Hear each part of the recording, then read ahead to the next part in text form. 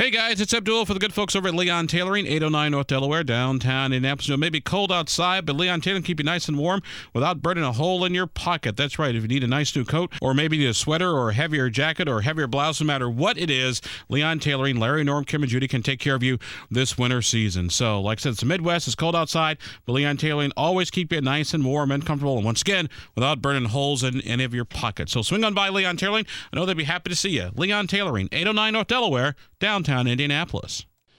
Well, Indiana lawmakers, when they come back on Monday, we'll be discussing the budget and other things. And so join us on the Newsline, talk about Indiana's budget, as well as its financial situation, is the new head of the Indiana Fiscal Policy Institute, Stephanie Wells. Stephanie got the job back in November. So, Stephanie, thank you for very much being with us. Looking forward to our future chats, and this one as well.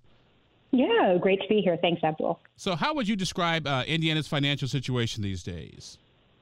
You know, all in all, pretty good. I think considering how inflation has been impacting the entire country and just the economy over the last several years, I think the revenue forecast showed us that we're doing okay, right? So revenue growth is going to be pretty flat, but not necessary to particularly cut spending, although inflation will have an impact on the dollars that are allocated in the budget, right? Your money's not going to go quite as far with inflation being what it is, but overall pretty good.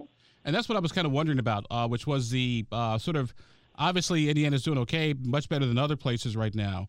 But obviously we still have needs, programs that need to be paid for. I want to say Senator Mishler, who's the chairman of the Senate Appropriations Committee, said that there were $700 million in requests, but Indiana only had $600 million in new revenue. Yeah, well, welcome to budgeting, right? That happens in every biennium, so that doesn't really surprise me. But, and here we go with my dog. So that doesn't really surprise me, but and especially with the request from the governor to increase spending with education and economic development, they're going to have to make some big decisions, right?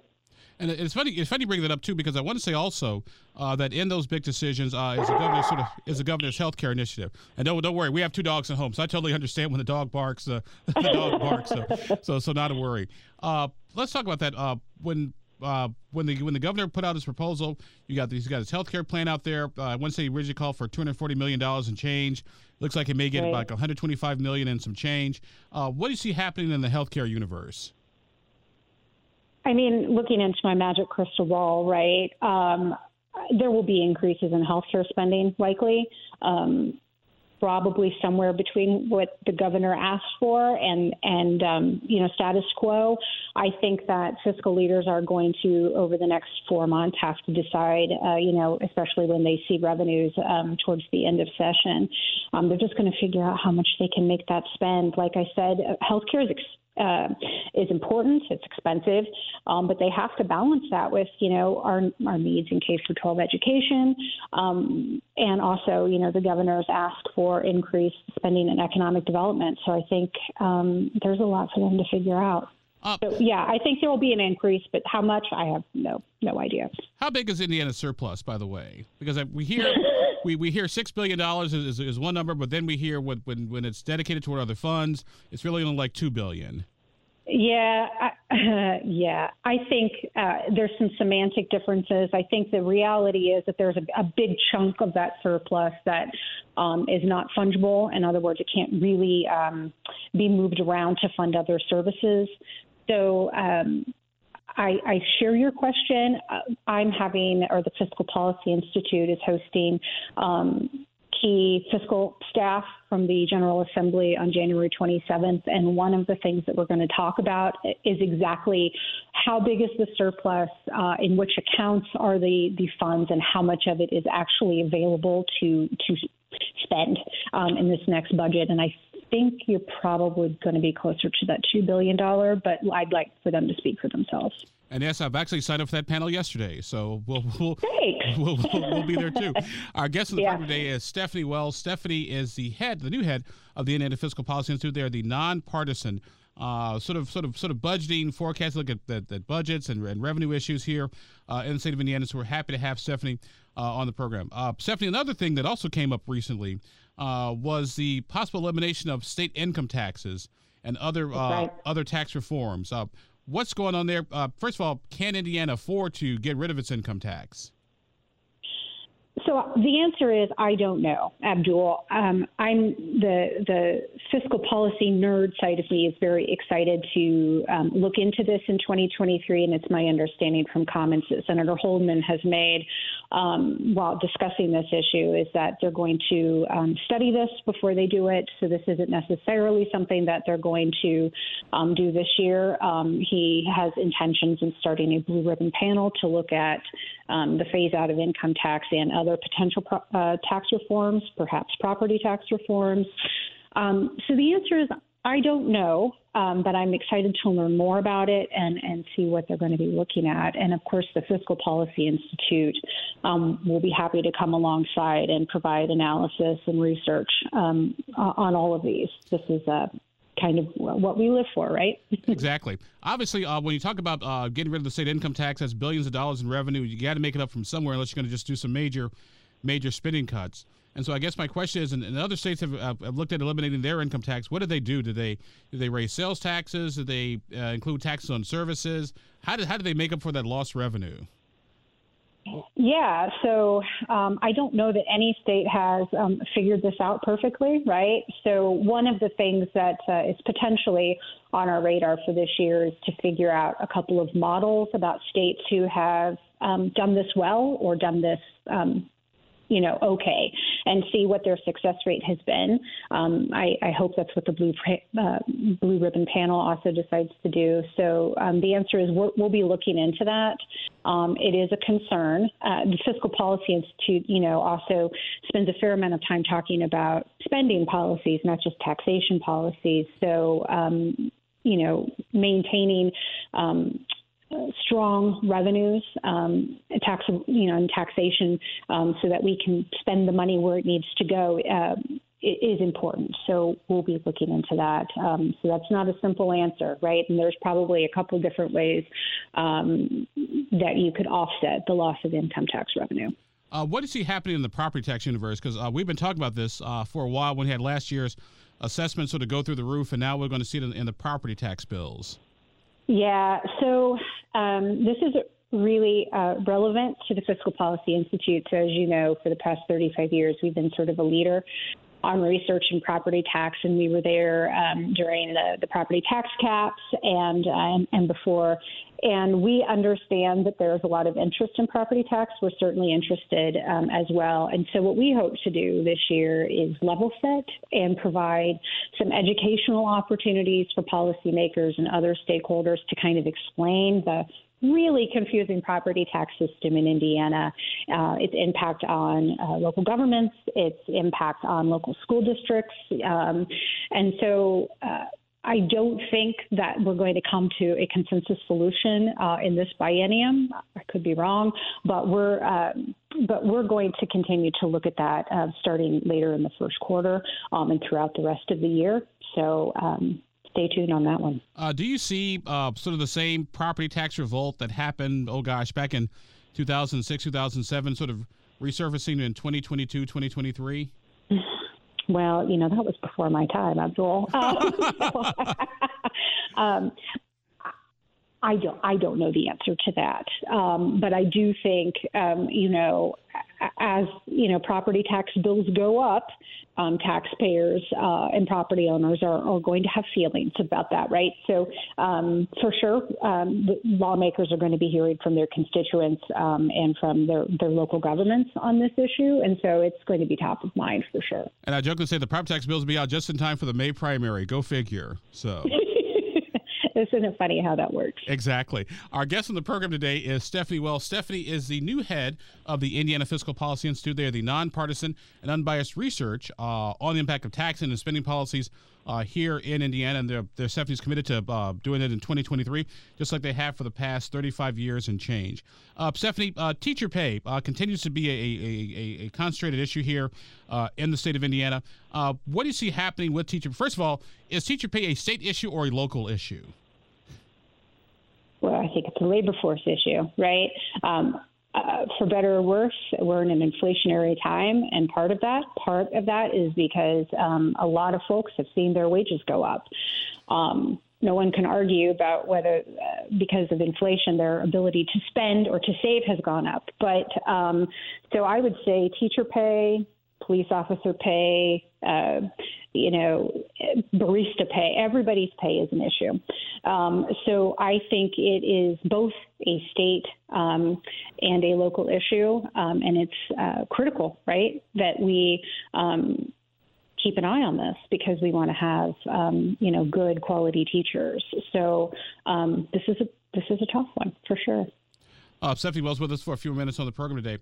Stephanie, also the governor's looking at economic development and looking at it from a little bit of a different way, because before, back in the old days, used to be if you had good roads and good infrastructure, that's what did it. Now it has totally changed, and now it's more of a quality of life related type issue. What do you see happening? First of all, how does that impact Indiana's economic tax and fiscal policy? But what lawmakers want to do with sort of this quality of life as far as economic development goes? Gosh, this is an issue that's really interesting to me. The LEAP project in Boone County, which is my hometown, actually, the Innovation Development District, a model that the Indiana Economic Development Corporation is starting to undertake in different parts of the state is just, it's really interesting, right? So determining how that spend is going to impact local communities negatively and positively, and figuring out what the ultimate return on investment on those are going to be is something that I see the Fiscal Policy Institute working on for many, many years. This is a big change in how we've done economic development in Indiana. And I would also say what's very interesting to me is the Economic Development Corporation has often been very engaged with business attraction, and they're clearly still doing that. But also as they start spending more resources and more time on business retention and expansion for the businesses that are already here, that's also something that's exceptionally interesting in order to maintain the health and the growth of the Hoosier companies that are already here and already employing people. So a lot of interesting stuff going on at IEDC. I will be interested to see how much of the governor's ask ends up in the final budget. And it's interesting that you bring that up because, once again, with the LEAP program up in Boone County, the Rady grants are out there, it seems that Indiana's sort of taken a new approach, a different approach to economic development. And one thing that has surprised me the most since I came here in 2004 is it seems that the silos are coming down between local communities. For example, back in the old days, there's no way Carmel would ever work with Fishers, would ever work with Zionsville, would ever work with Cicero, et cetera, et cetera. Now it seems like those walls are coming down because people realize, hey, guess what? We can actually get more done if we work together, if we try to compete with each other. Yeah, right. It's very interesting, and it will be interesting to see. We've had regional cities and now Ready. It will be interesting to see what IEDC and the governor can do with Ready 2.0, and then kind of track the impacts. On individual projects, but also, how does this help regional growth and collaboration? And that's just so interesting. Stephanie, Well, yeah, exactly. Stephanie Wells with us for a few minutes on the program today. Stephanie, any other sort of fiscal issues you guys will be taking a look at or paying attention to over the course of this budget session? Yeah, for sure. So we've talked a little bit, Abdul, you and I, about K-12 education, but of real interest to me professionally, but also to Fiscal Policy Institute stakeholders and members is talent development, right? And so also known as workforce development. And so I think that we'll be doing analysis and research on, how we increase our labor force participation in Indiana. What are the barriers to employment for folks that are already here that are, for whatever reason, not participating in the labor force? And how do we make it easier for them to be successful in full-time, gainful employment that provides opportunities for upward economic mobility? So that's something that we'll continue to work on because that's an evergreen issue, right, for not only existing employers, but also for the companies that IEDC is trying to get to move into the state. And so that's something we're going to be spending a lot of time throughout the year and beyond looking at. Any look at, because the story in the newspapers this week on sort of the Indiana sort of social conservative streak sort of being a problem for younger folks, particularly in the tech industry. Is that part of what we look at with talent development, is how our policies that may not necessarily immediately be made, the regular people may not immediately make the connection between the two, but there is a connect, but there's something there. That might be the case. I think that would be interesting to study from a talent attraction or potentially a remote worker perspective, which is a little bit different than, trying to remove barriers or talk about, helping the folks that are already Hoosiers. But definitely something potentially to be looked at.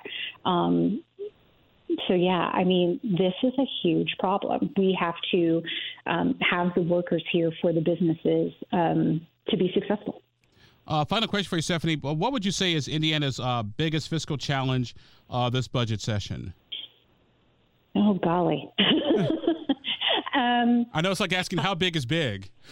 I know, right? Well, I think there are to get back to where we started, Abdul, we have three big asks in this budget: healthcare, economic development, and education and workforce development.